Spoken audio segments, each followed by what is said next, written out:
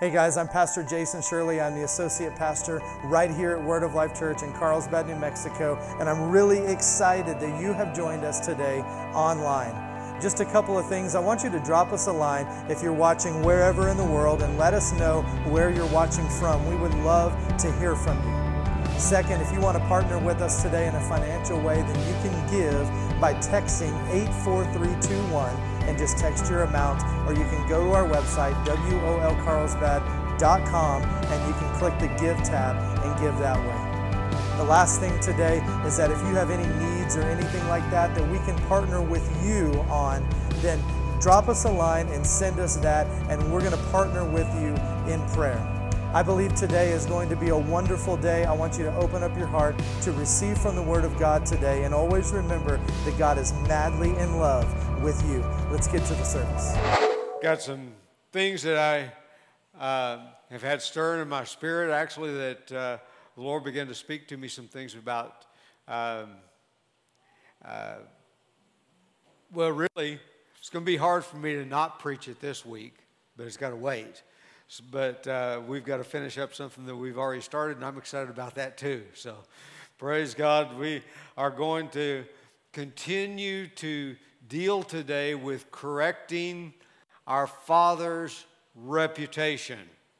And so many things that we have believed about God that are just not accurate. They are just not in character with Him, and things that religion has taught us that, really, sometimes we can have a reputation because of the things we've done, and sometimes we can have a reputation because of something that people think we did, or somebody said about us, or that somebody else did that is attributed to us.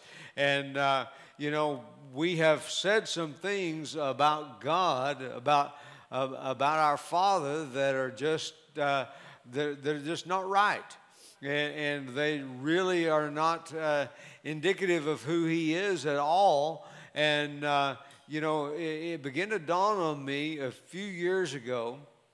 I was reading 1 Corinthians, the 13th chapter. It said, "Love is." And then it begins to talk about all the things that love is, and how love behaves, and love is patient, love is kind, and so on, talking about love. And then, as I was meditating on that, Holy Spirit just brought to my remembrance that 1 John chapter 4 says God is love. So if God is love, and 1 Corinthians 13 tells us what love is, if you put those two together, which we got to learn how to do that. If we want to really dig deep into the Word of God and draw out the truths of the Word of God, we got to learn how to connect scriptures. And not just have a verse that just stands independent of all the others. You see, because every scripture, every verse in your Bible is connected to every other verse in your Bible. And there's no single verse that just stands out and this is a truth all to itself. No, there is an overall picture that God wants us to understand and get a hold of. And so when we begin to look at the overall picture, sometimes we've got some things in the wrong place. We've got some things sometimes in the wrong context. Sometimes we've got some things, some ideas that are incomplete ideas, and they've got to have other verses to complete those ideas. And so this is what we need to learn to do, and this is why Jesus gave us, the Bible says, when He ascended on high, in other words, when He rose from the dead, and He went back to the Father in heaven, says He led captivity captive, and He gave gifts to men. And one of those gifts is a teaching gift. That's why we need teachers to help us to connect these things together and to help us to see the overall picture of the truths of God's Word. And so I just want to encourage you to grab a hold of these things today and pull them to yourself and make them yours. Praise God. And ask Holy Spirit to teach you what you need to know out of what I'm sharing with you today. Praise God. And so we talked about some reputations that our Father has that need to be corrected.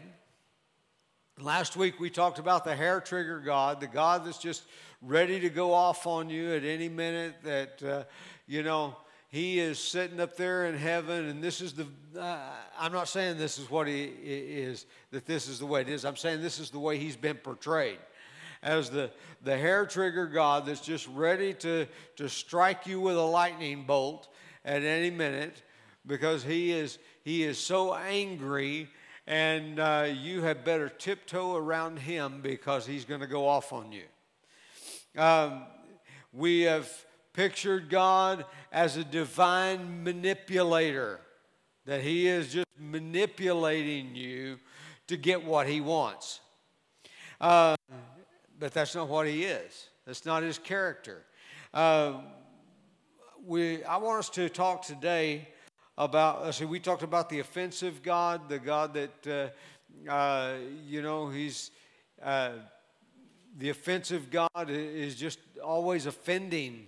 We said many Christians, they're rude because they think God's rude, because they think He's offensive.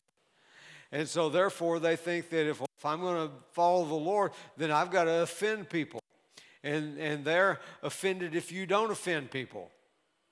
And somehow, you're not bold if you don't offend anybody. And, we need to correct our view of Father God. Now today, I want to begin by talking about the jealous God. The jealous God. Now, the Bible actually says that He's a jealous God. But let's understand what that means, that He's a jealous God. Now, many people, when you say jealous, they immediately think of, the jealous husband kind of thing. That, the husband that is jealous he's jealous in his relationship with his wife, and he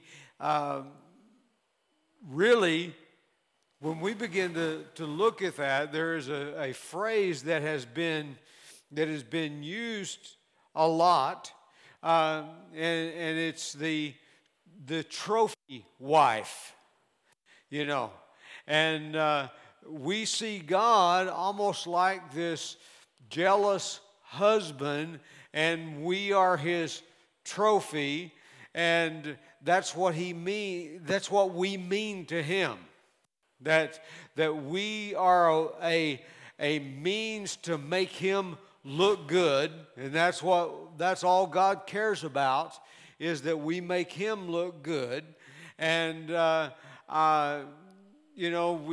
this jealous husband mentality, this jealous husband he's upset if his wife does anything that is not, that he's not the center of.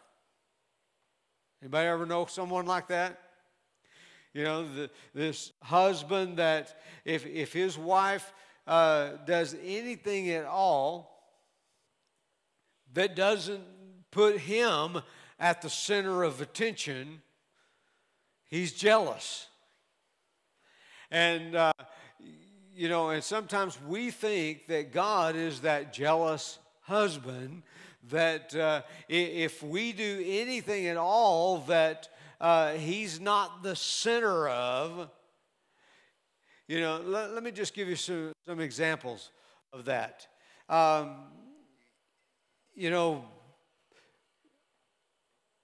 Many Christians will not, they won't even listen to a secular song because they think God is going to be upset and offended by that they listen to a secular song on the radio sure, there's some music that's not fit to listen to. That's just the fact of the matter. But do you know that God is not offended if you listen to something secular? Did you know that God is not offended if you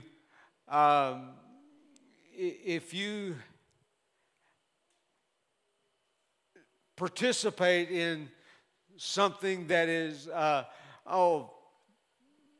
for instance, I went a few years ago to Disneyland, and I am seeing, standing there at the end of the day, and as it gets dark, they're putting on the most amazing laser light show I've ever seen in my life. And I'm standing there looking at this thing, and I am thinking that, God gave the creativity to be able to create that. It wasn't about God. But did you know, I can't believe that God was sitting up in heaven offended because his name wasn't involved in this laser light show. I think that God was actually very pleased with the fact that the creativity that he gave someone was utilized in this way. That he was excited about. Do you know that when you do something and someone applauds you for what you did, do you know that God is excited about that? Because he loves you and you are being honored. He's okay with you being honored. Praise God. Some people, when they do something, because here's the way a religious spirit and a religious mentality thinks. If I tell Adriana, you did a great job doing worship this morning, which she did, by the way. But if I were to say that to her, and if Adriana had this kind of a religious mentality that God is the jealous husband kind of person, that she would not even be able to say thank you, because she would have to say, to God be all the glory. She would, if she had this religious mentality, she would be thinking, if I say thank you, God's going to be upset. Because after all, he's the one that gave me this talent. He's the one that gave me this ability, so I have to give him all the glory. So because of that, she wouldn't be able to find it within herself to even say thank you for the compliment. Well, it's all God. It's all God. I was reading something along these lines the other day, and they were describing this kind of thing, and this person that was the author of the piece that I was reading, he said, if I go down and I buy a new dress for my wife, And I bless her with that, and and she looks really nice in it. And someone says, well, you look really nice in that dress. He said, this is the kind of mentality that says, well, all the glory goes to my husband because he's the one that bought this. I'm really ugly, but he's the one that makes me beautiful. Now, that sounds kind of silly, but this is the kind of mentality that many people have about God. They think God is that way, that he gets upset. Now, let me tell you what real Bible jealousy is. What he's jealous of, he is jealous not of us, he is jealous for us. Now keep that in mind. He's jealous for you, not jealous of you. Praise God. Now, he takes great delight when you are honored. In fact, the Bible teaches us that, we are to rejoice when a brother or sister in Christ is honored. When someone else is honored, we're to rejoice with them.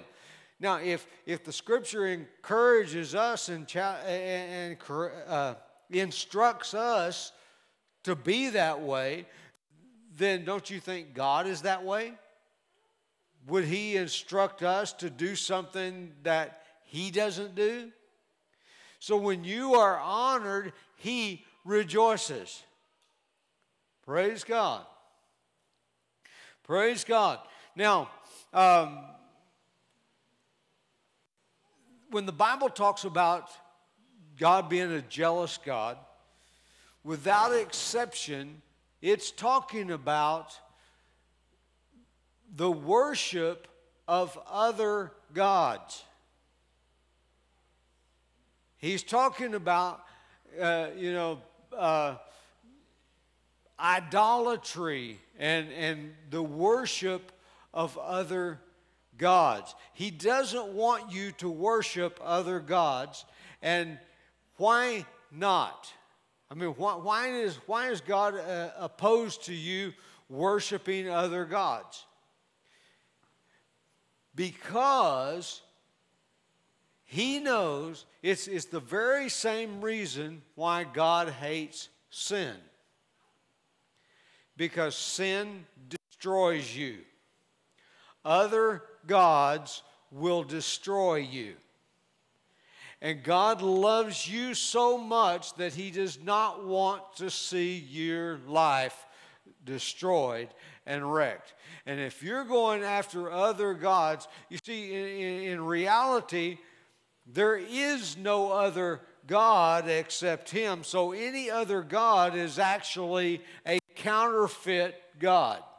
Really not God. There is no other true God except there is one God. But if you are worshiping what is counterfeit, and it will literally destroy your life. This is what the devil does. In fact, all other gods are really just a disguise for the devil. And so his MO is he tempts you to do something, and then when you do it, then he destroys you for doing it. And God knows that, and he does not want your life destroyed. Now, if you're a father of a daughter,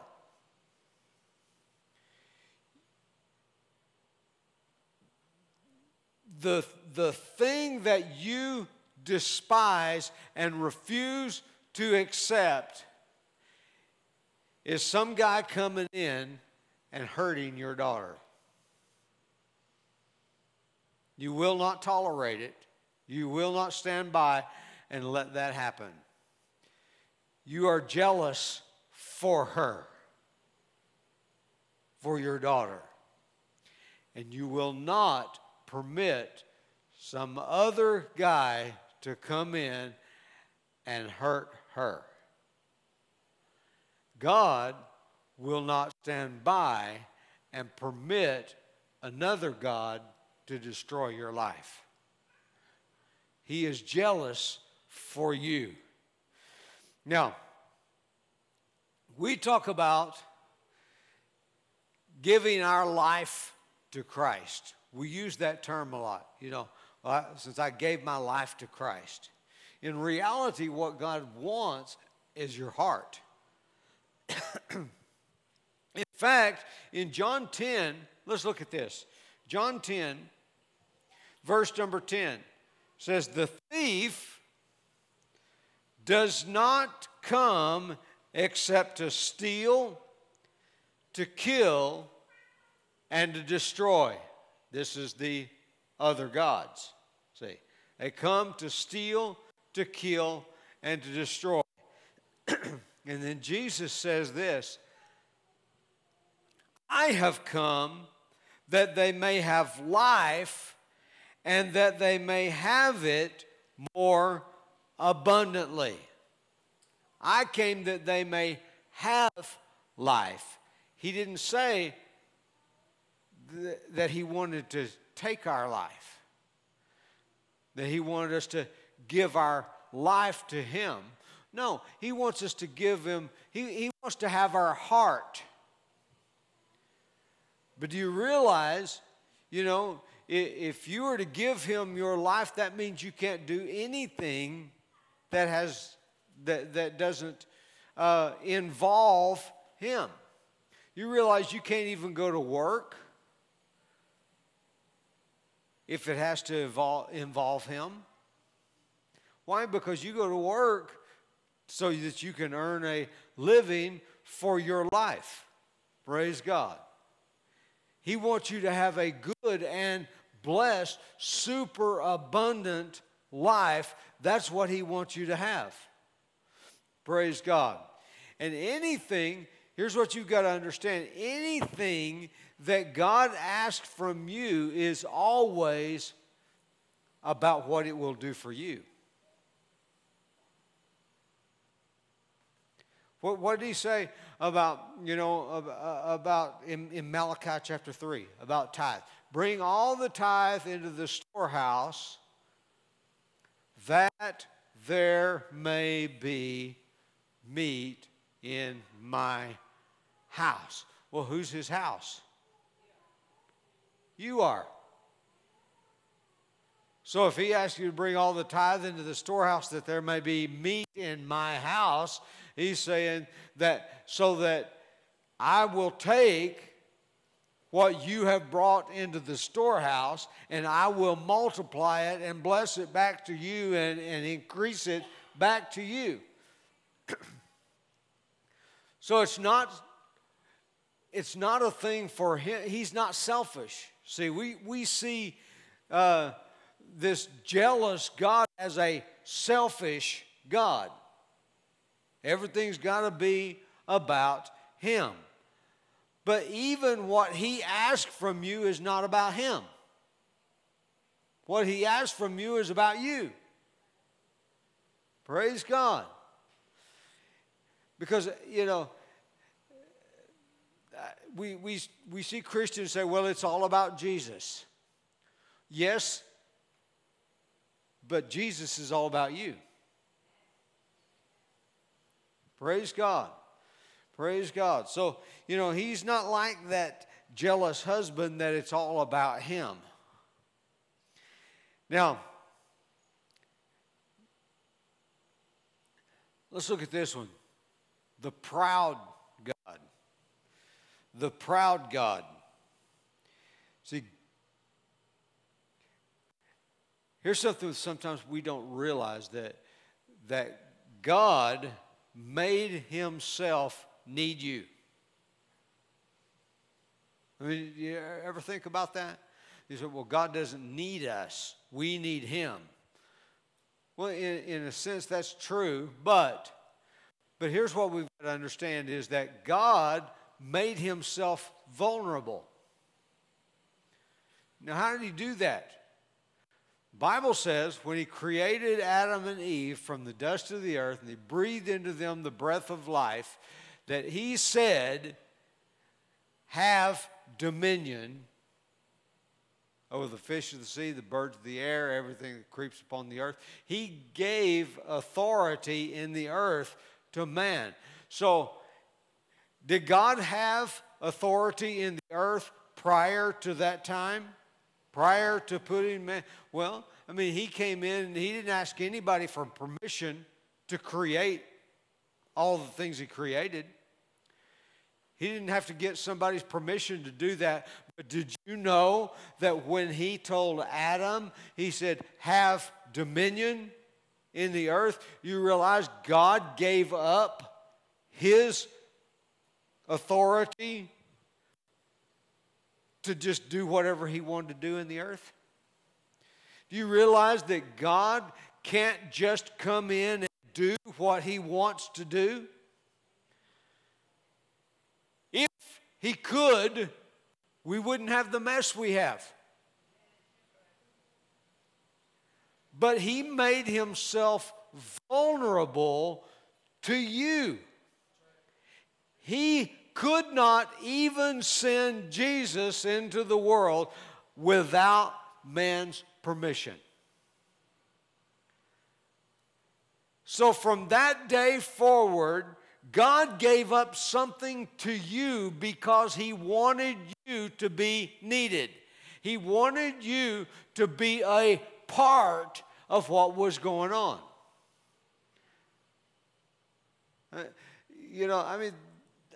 I hadn't really thought about that until just recently, that God he made himself vulnerable to you. If God wants to do so, he has to come and he has to ask you to allow him to do what he wants to do.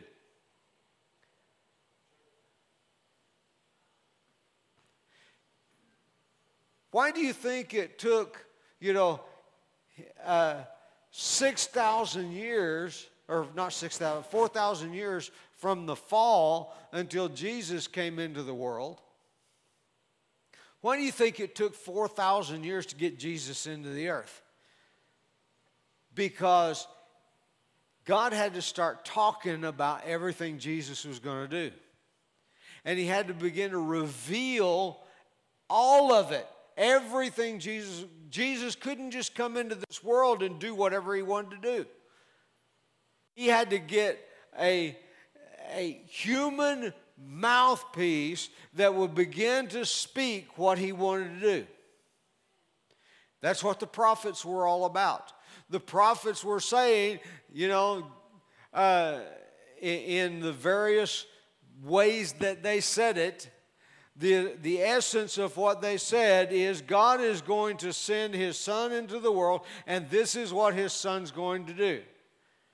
They had to speak that out, and people had to get in agreement with that, and people had to permit him and allow him to do that. That's why he had to talk about it. So for 4,000 years from Adam to Christ, he's talking about what Jesus is going to do. And he has human beings that are speaking what he's going to do. He made himself vulnerable to you, and the reason he did that is because he wants you involved. And I was thinking the other day, and Fred and I were talking the other night about this, that, you take a kid, and kid gets her driver's license. And, and the first time mom says to that kid, I need you to go to the grocery store for me and get some eggs because I'm baking a cake and I need some eggs. And I ran out. So the kid's never driven alone. He's driven the car, learning to drive and all. But this is the first time he's ever gone somewhere alone in the car. And he is so excited to go to the grocery store. It's not going to the grocery store, but he is now involved in what's going on. He is now reached a place of maturity where he is involved, and he is so excited about being able to get in the car and go to the grocery store. Do you realize the same pleasure and the same joy that child feels on that day, that first time that he's asked to do something of importance that involves the car?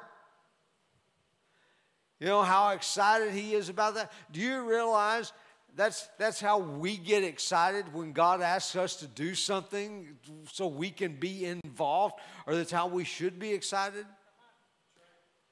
Because God wanted to involve us in the process. And so in order for him to involve us in the process, he had to give up something of himself to us. So he created us and put us in the earth, and he gave us dominion over the earth. The Bible says that the heavens are the Lord's, but the earth he has given to the sons of men. Praise God. He gave us something, a responsibility. Praise God. And so religion says God doesn't need you. In fact, you're just in his way. You just irritate him. And God more or less tolerates you until he gets tired of you. And that's the religious mentality. But the true Father, he loves you so much that he gave up something of himself so that you could be a part of the process. Praise God. He says, I've got this great purpose and this great plan. I want you to come on in and partner with me on this. You know, when we understand what God is doing in all that, when we grasp how he thinks about this, for God to ask you to do something, instead of saying, oh, do I have to do that? No. If you'll begin to think of it as, I have been invited into the process. Praise God. Praise God. You know, fathers who are businessmen often want their sons to come in to the family business. But they don't want their son to just come into the family business and to just, be one of the laborers. No, they want their son to be at the board meeting. They want their son to be involved in the process. They're looking forward to the day that they can turn the reins of things, and a good father businessman will begin to gradually turn more and more responsibility over to their son, because it gives them great joy for their son to be involved in the whole process of this thing. Praise God. And your Father God is like that. It gives him great joy to give you more and more and more responsibility. He's not doing that because he can't do it himself. I mean, do we think for a moment that what you do, God couldn't do himself? That's not it. He could do it if that's what he chose to do. But he loves you so much that he invited you into the process. Praise God. He wanted a mutual dependency. You depend on him, he depends on you. Praise God. We're not taking something away from God. He already gave it up willingly because he wanted to involve you. Praise God. Now, what about this one? What about the needy God? The needy God. John chapter 3, verse number 30. I heard this verse quoted so many times. You know, in my many years in the church and hearing a whole lot of sermons, I heard this verse quoted a lot of times. He must increase, but I must decrease. And it was always quoted and used in this connotation. You must get out of the way of God so he can become bigger. You know, more of God, less of me. You know, and that's the way it was quoted. But do you realize why John the Baptist said this? This was John the Baptist's words. Do you realize that John the Baptist was the son of Zacharias, who was a priest? He was of the Levitical priesthood, the lineage of the priesthood. And John the Baptist, because he was of the lineage of the priesthood, that means that, you know, I mean, okay, he's of the priestly lineage, so John's a priest. You know, I didn't realize that until a few years ago that it first struck me that John was a priest because his father was a priest. So here's what John, he's baptizing in the Jordan River, and he looks up and he sees Jesus coming, you know, and he baptizes Jesus there in the Jordan River. But then the disciples said, you know, they come to John and they say, hey, remember that guy you baptized yesterday? Well, he's baptizing, and a whole lot of people are going after him. And, you know, they're thinking that John the Baptist is going to be upset about this. You know, this guy came to me, I baptized him, and now people are going and following him instead of following me. They're moving from me to him. And, you know, it was almost like it was almost like the whole idea of you invite a guest minister into your church, and your guest minister comes in and he preaches, and the next day half of your church leaves and goes to his church. You know, some almost like, you know, kind of that idea is what John the Baptist's disciples are thinking. You know, this guy comes in and now everybody's going after him. John's saying it's okay because, you know, he is the one I've been talking about. He's the one, my job is to point people to him. So therefore, I must decrease, but he must increase.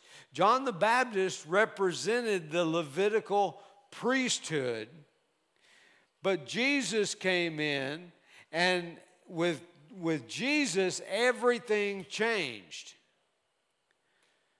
Praise God. And the Levitical priesthood, see, what really happened was this. Think of it this way. John the Baptist represents the law, the priesthood that was under the law. Jesus is grace.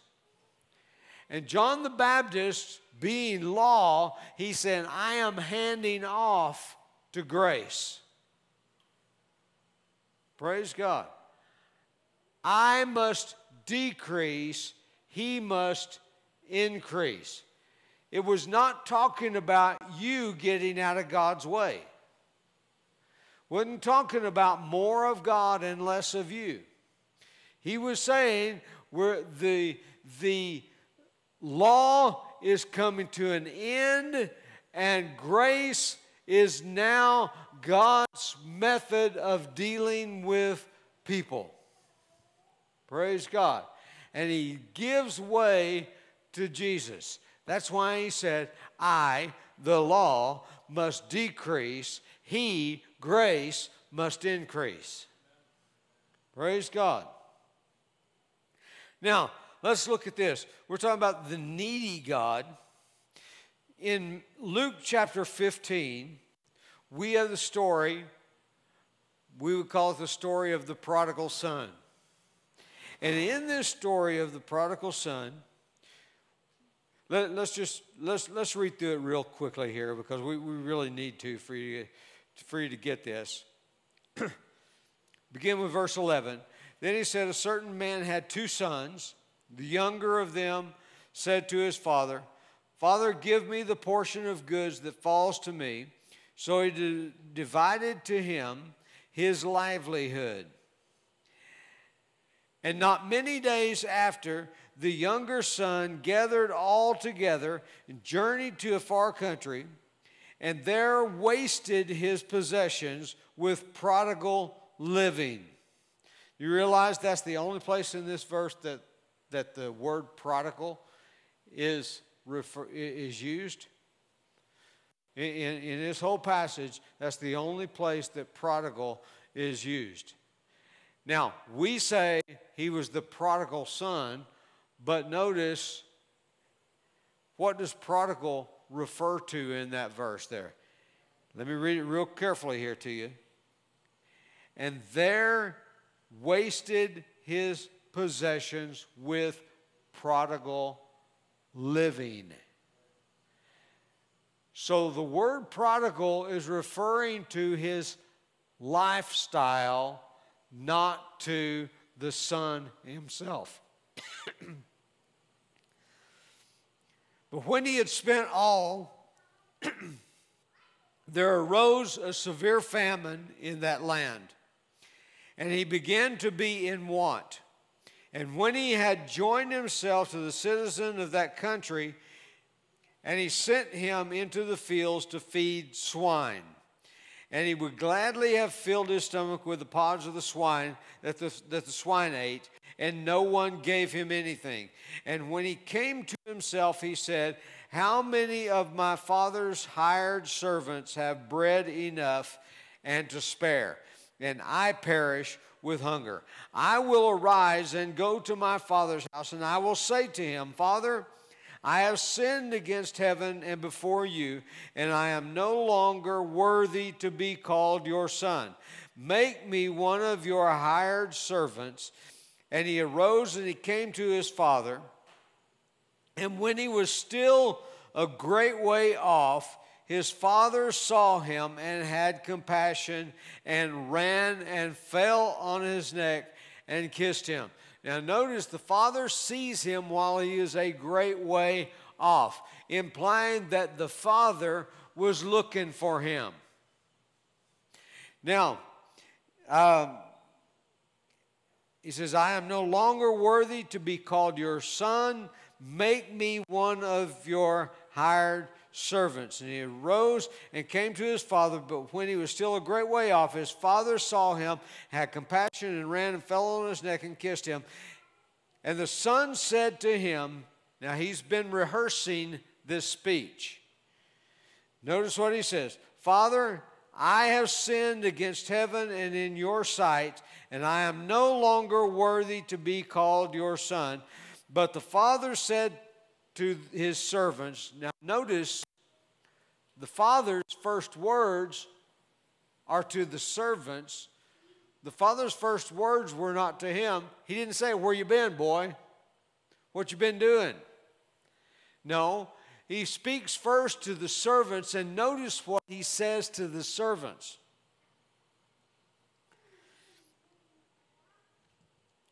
Bring out the best robe and put it on him, and put a ring on his hand and sandals on his feet, and bring the fatted calf here and kill it, and let us eat and be merry. For this my son was dead and is alive again. He was lost and is found. And they began to make merry. Now notice here, he said, bring out the best robes, bring the ring, bring the sandals, in other words, he is restoring him to sonship. He didn't even respond to that request to be a servant. Can't you just hire me as one of your servants? The father didn't even respond to that. He just turned to his servants and said, restore him to full sonship. Praise God. Now, so he called one of the servants. I skipped a verse. Verse 24. For this my son was dead and is alive. He was lost and is found. And they began to be merry. Now the older son was in the field, and as he came, he drew near to the house. He heard music and dancing, and he called one of the servants, and he asked what these things meant. And he said, your brother has come, and because he has received him safe and sound, your father has killed the fatted calf. And he, the older son, was angry, and he would not go in. Therefore his father came out and pleaded with him. So he answered and said to his father, lo, these many years I have been serving you. I have never transgressed your commandment at any time, and yet you never gave me a young goat that I might make merry with my friends. Now, the older son, he's upset because his father is throwing a party to celebrate the return of the younger son. And now, notice here, he says, but as soon as this son of yours, and notice the tone in the older son's voice. As soon as this son of yours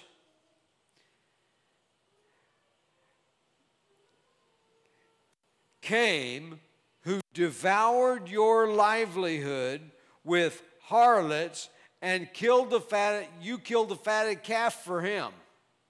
In other words, I've been serving you all this time, and you never even gave me a goat, much less the fatted calf. Notice what the father says. Son, you are always with me, and all that I have is yours. It was right that we should make merry and be glad, for your brother was dead and is alive again, and was lost and is found. Now, notice this. The father, he's out there looking for the son. He was not looking for a servant. See, people that have the mentality of the needy God, he needs me to serve him. He needs a servant. And they always think of themselves in the servitude mentality rather than the son mentality. I want you to get that. God doesn't think of you as a servant. Well, I've been serving the Lord. You know, been serving the Lord for 20 years. We are so geared to the servant mentality that we can only see ourselves as a servant. The older son, where did they find him? He was in the field. Where does this story find him? He's in the field with the servants because he has a servant mentality. And the servant mentality says, if I serve you well enough and successfully enough, then maybe I could get this. The younger son, he knew he had been messing up. Now, he's got a little bit of that idea, but he doesn't understand his father. But he's got a little bit of that idea, well, maybe I can come and just be a servant and at least get to eat. And that's where many Christians are. They see the needy God who needs a servant, and if they serve him well enough, maybe he'll supply their needs. But what they don't see is he's not looking for a servant. He's looking for sons. Praise God. And sons don't eat because they serve. Sons eat because they're sons.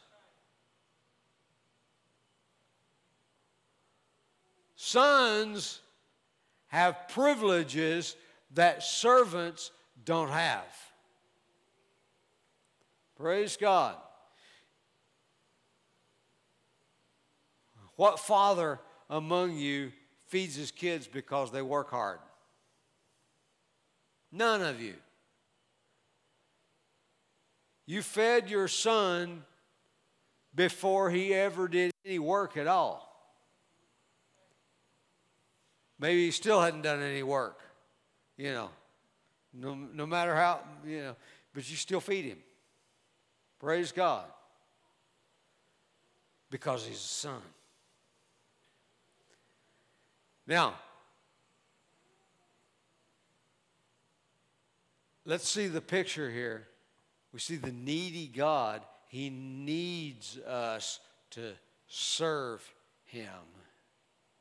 Well, we talked about that he wants you involved in the process. But, he's not looking for a servant. He's looking for somebody to be the next CEO. He's looking for somebody to take over and run this business. He's looking for somebody to give this thing to.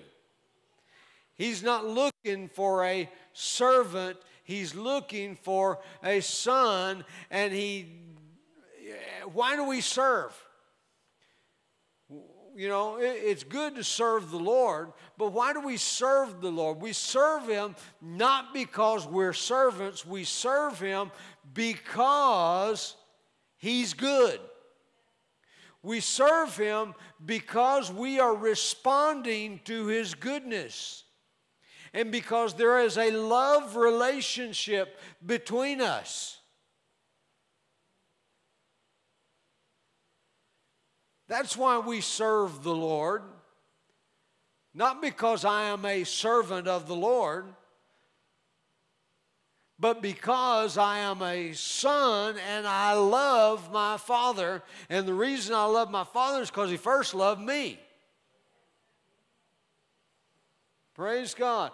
And because he first loved me, and now his love has been planted in my heart towards him, therefore we have a mutual relationship. He blesses me not because I serve him. He blesses me because I'm a son, but I serve him not because I'm a servant, but I serve him because I'm a son and I love him.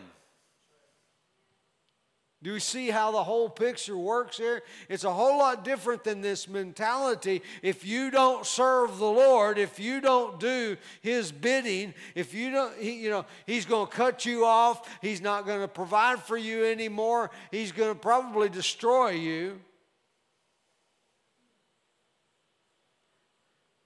We've got a whole wrong picture of Father God. Praise God.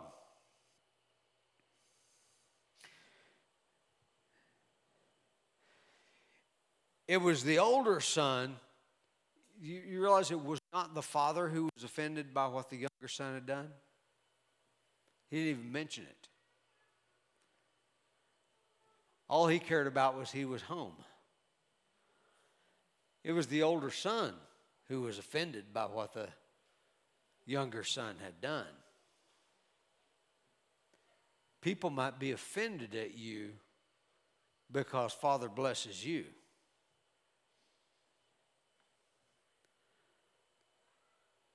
Sorry, they'll just have to be offended.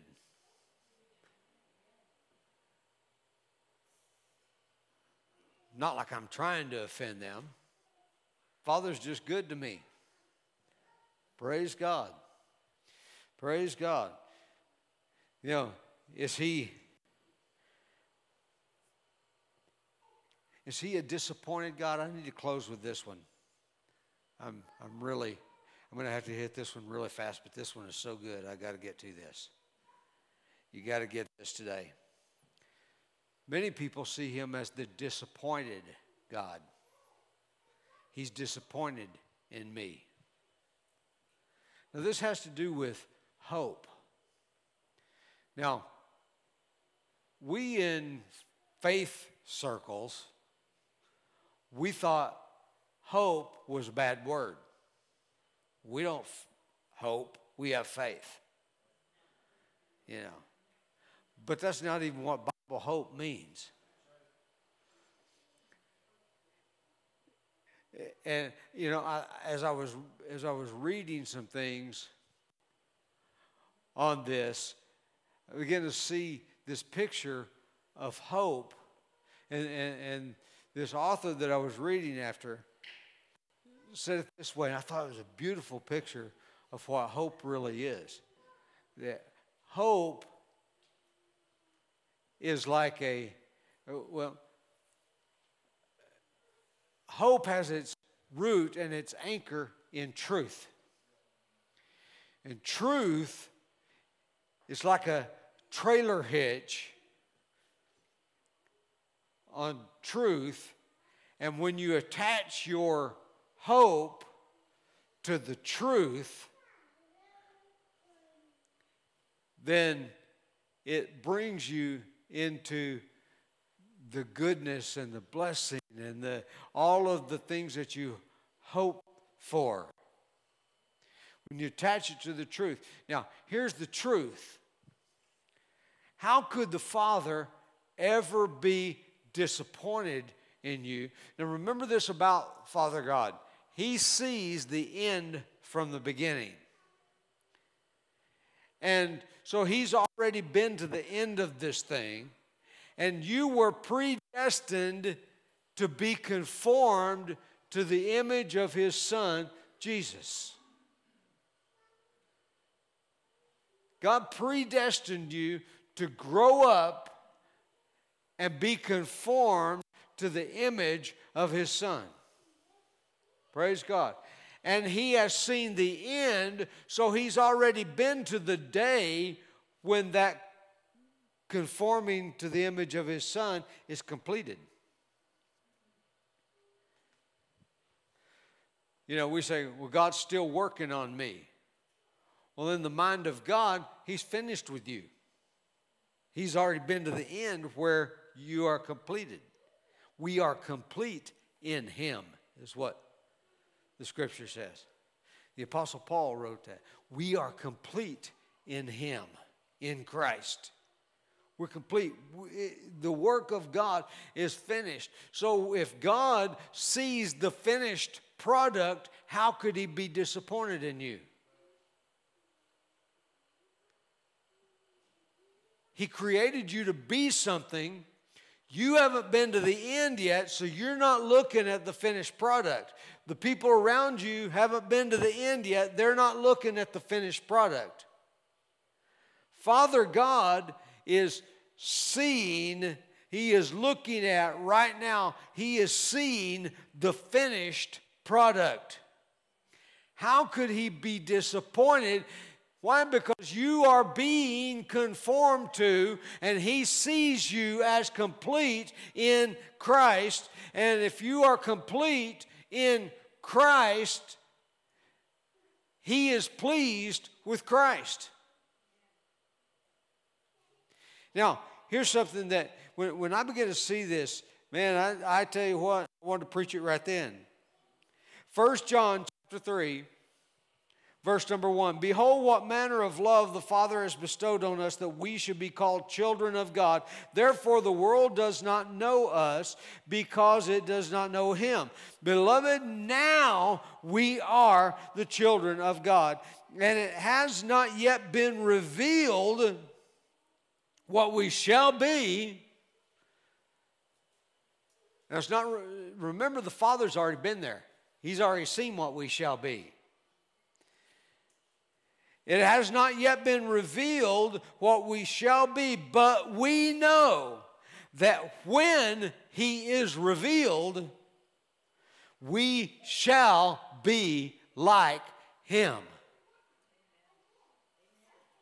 Praise God. We shall be like Him, for we shall see Him as He is.